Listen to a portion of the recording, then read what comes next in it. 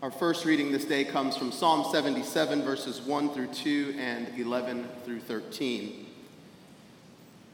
I cry aloud to God that he may hear me. In the day of my trouble I seek the Lord. In the night my hand is stretched out without wearying. My soul refuses to be comforted. I will call to mind the deeds of the Lord. I will remember your wonders of old. I will meditate on all your work and muse on your mighty deeds. Your way, O God, is holy. What God is so great is our God. Our second reading comes from the 9th chapter of Luke, verses 51 through 62, a familiar story. When the days drew near for him to be taken up, he set his face to go to Jerusalem. And he sent messengers ahead of him. On their way, they entered a village of the Samaritans to make ready for him. But they did not receive him, because his face was set toward Jerusalem.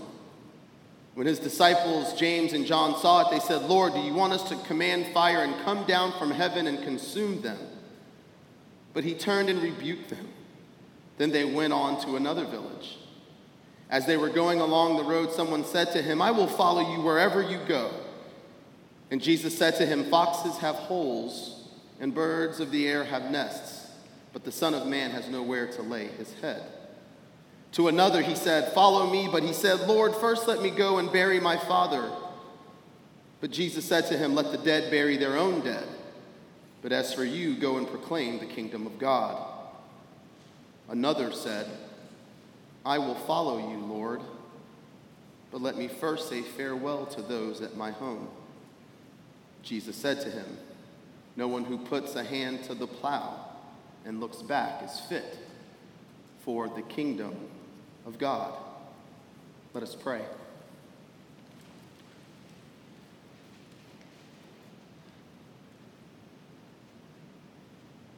God, we confess it is not easy to follow you.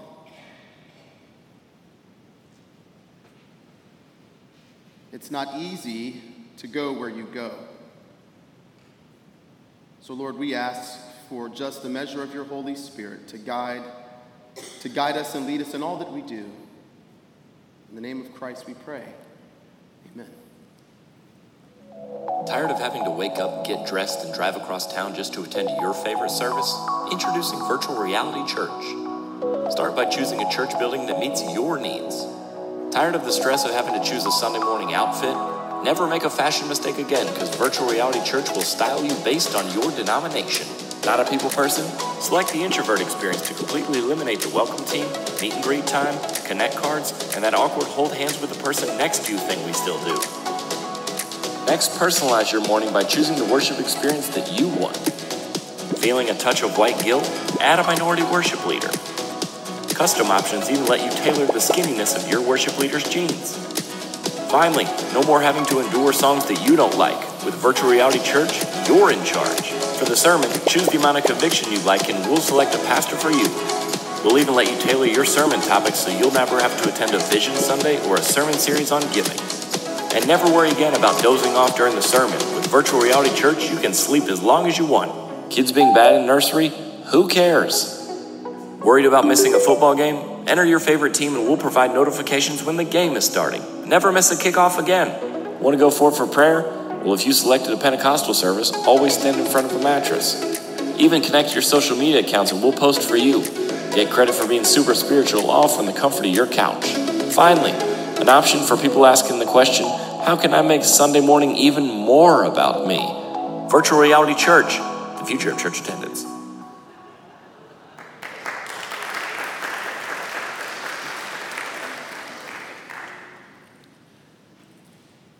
That's funny, but wouldn't it be nice if it were that simple?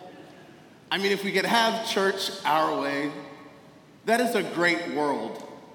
It makes for a really good sermon intro, but sadly, it's nowhere close to the reality of Christian living. And what our text does for us today is the would-be followers of Jesus have their own little moment like this.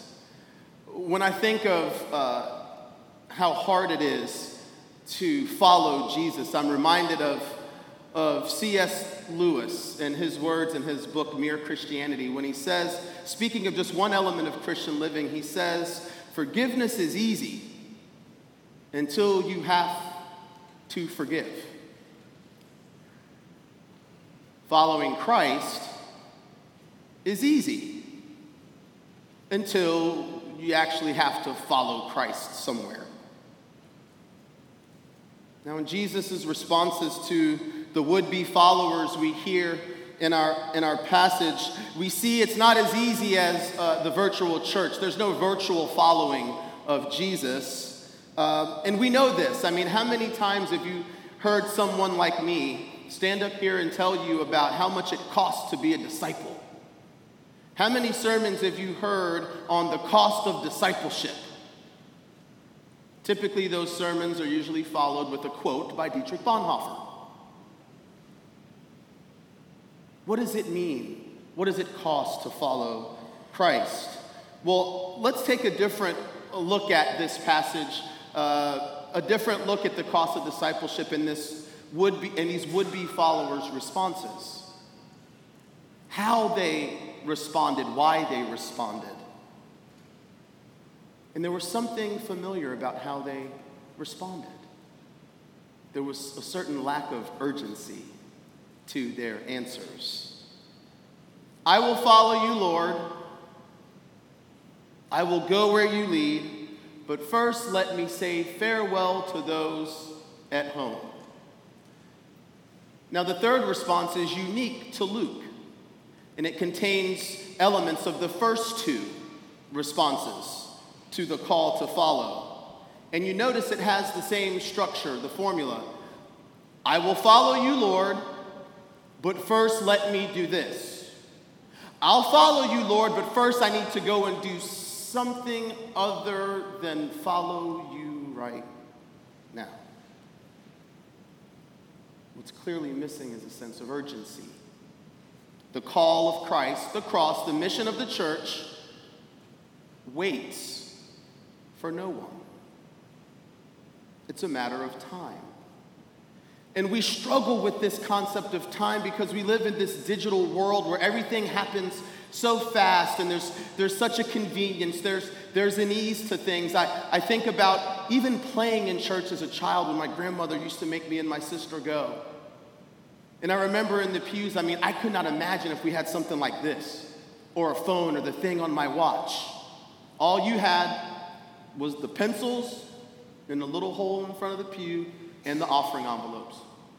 And you couldn't write on those because his grandma would say, boy, the church paid for those. Those cost money, don't waste them.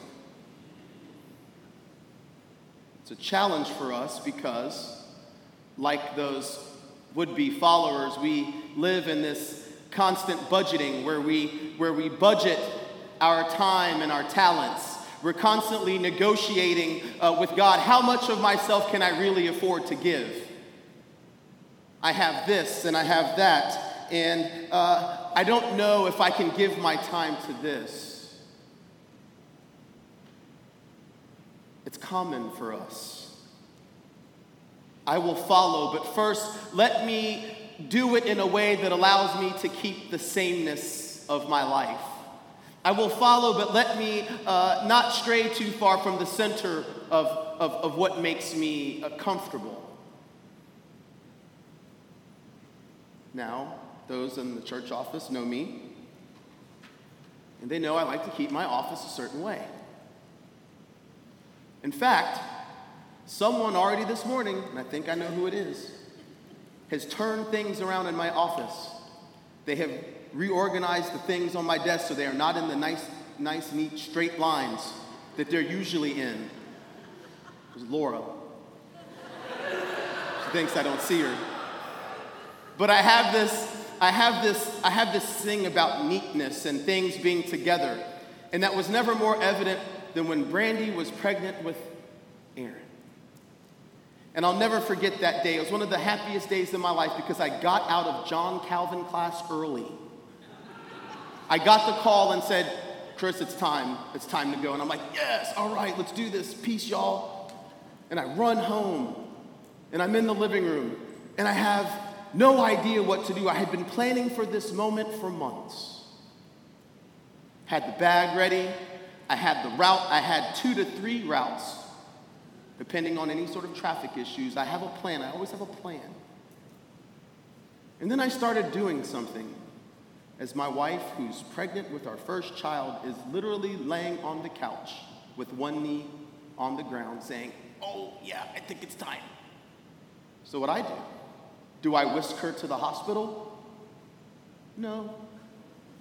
I started organizing the pillows on the couch because they were out of the order. So then, not only that, I noticed something else in my straightening. I noticed that the playpen is not together. It's in that little brown bag, and it looks like a tent you put in the bag. And I realized, wait, we didn't put the playpen together because the baby's gonna come, and we're gonna come right home, and baby needs a place to stay. So guess what I do? I decide that was the time to start putting the playpen together. So I'm sitting there putting this playpen together. Brandy's hunched over, and she says, I can't say what she really said. It was something to the effect of, if you don't stop with that playpen and get me in this car to the hospital, we're gonna have a problem. Now, that actually happened. But there was something in there. You see, I was focused on my own thing, my own things, my own sameness, that I could not be present in the thing that mattered most at the time.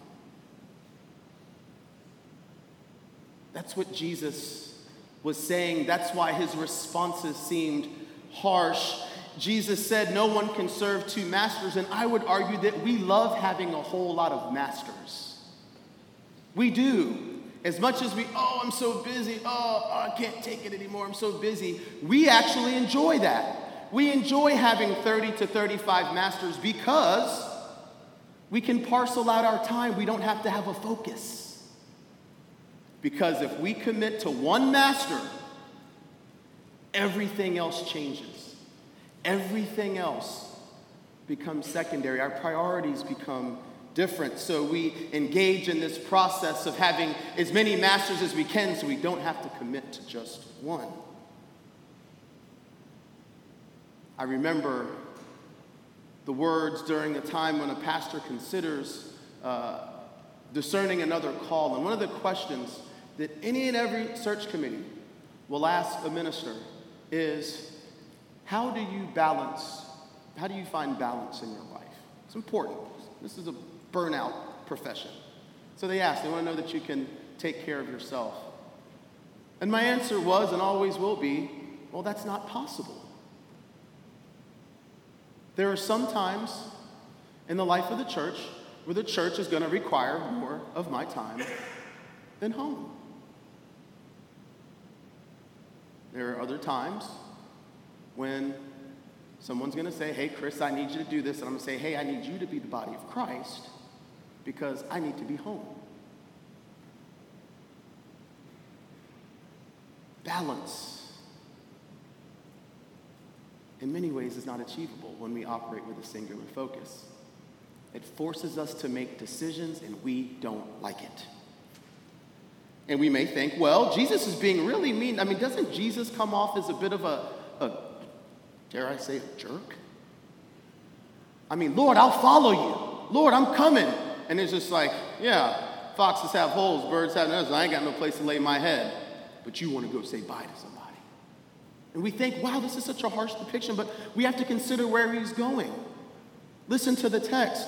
On their way, they entered the village of the Samaritans to make ready for him, but they did not receive him. He set his face to go to Jerusalem.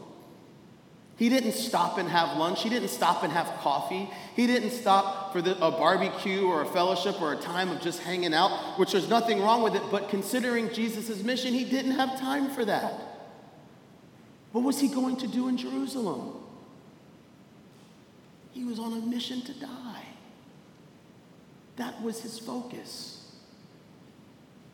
For you, for me, for all of us, for them, y'all. Jesus was super focused on what was before him. Jesus had his own death on his mind. Jesus knew that what he was doing was so important. He knew. I mean, can you imagine thinking that all of the weight of his Father's wrath would fall upon him for all of our behalf? And we wonder why he responded that way. He was focused, an unwavering determination. And if you think, man, he sure does seem mean. But when we set our face to following Christ, it changes the conversation. When we set our face to do something, we do it with focus. That's why Jesus used this illustration of the plow, right? That's why he uses, I mean, if you think about it, it would have been familiar to the hearers. You can't keep a plow in a straight line while looking backwards. It doesn't work that way unless you have eyes in the back of your head. It doesn't work. First of all, the line's going to be all crooked, but also a farmer, if they're pushing a plow trying to go straight, they're going to run into all their established crops and mess it up. It's hard to serve Christ without a singular focus. Mark Hoffman at Union Seminary likens it to driving and texting. No one who drives and texts is worthy of the road or the way. You can't drive and text at the same time. You have to do one or the other. It's about determination. So why is it so important? Why is it so important, this sense of urgency to respond to the call of Christ now? Well, others are depending on us to respond to the call to follow Christ. It wasn't just Jesus wanting to complete a task. Jesus had the salvation of the world on his shoulders. Singular focus. He was the only one that could bridge this gap between humankind and God. The only one who could do it. He had to be focused. All of us depended on it. So we are expected to, not to save the world because we can't do that, but we are expected to follow Christ to wherever Christ leads because there are so many people depending on us to do so. How do we respond? Because I believe every day Jesus passes by. No matter where we are, Jesus passes us by. And every single day of our lives, there's an opportunity that Jesus confronts us with and says, will you follow me? When we see a great need, how will we respond?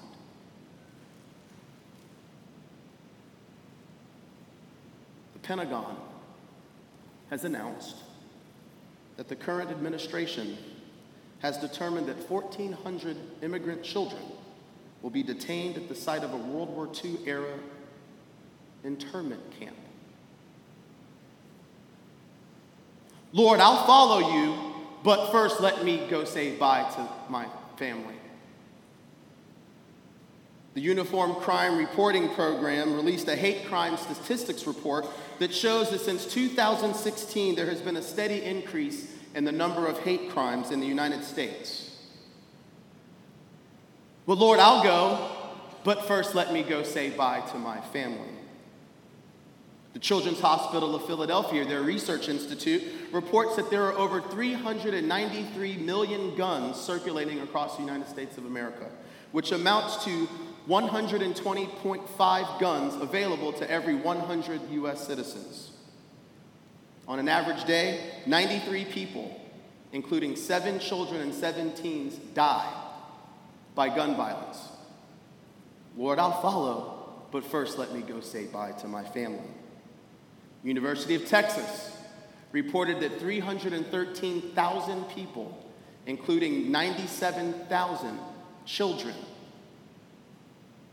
are currently caught up and trapped in human trafficking. Lord, I'll go, but first let me go say bye to my family.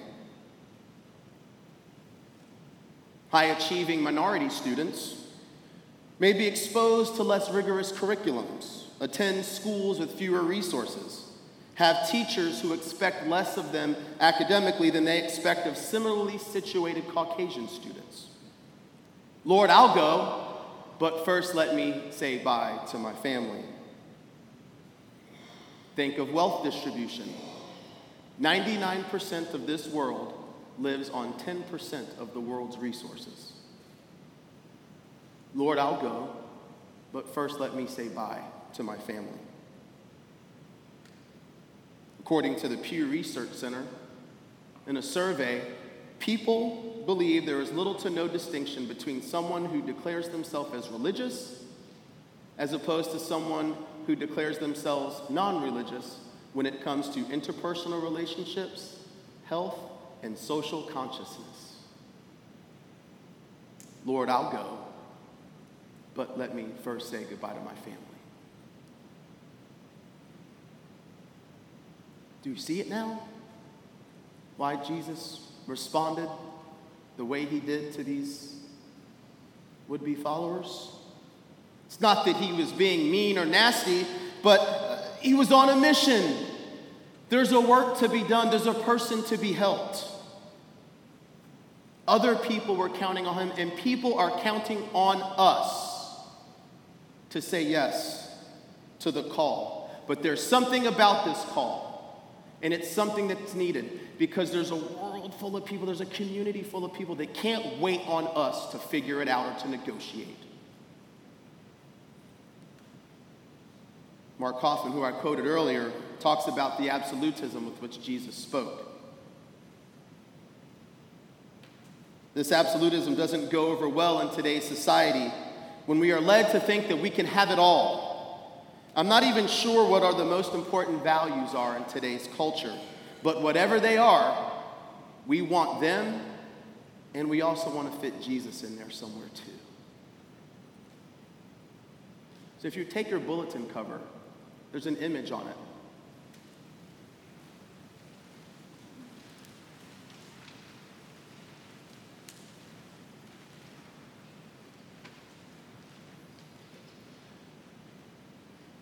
That picture comes from the Garden of Gethsemane. That's what Jesus was focused on. We know where he went from there. Jesus was focused on us. There are needs that require Jesus followers. There are people that need us to be ready at a moment's notice to say yes with no ifs, no ands, and certainly no buts. There is someone in each of our lives, in each of our orbits, that cannot wait for us to say goodbye to those in our homes.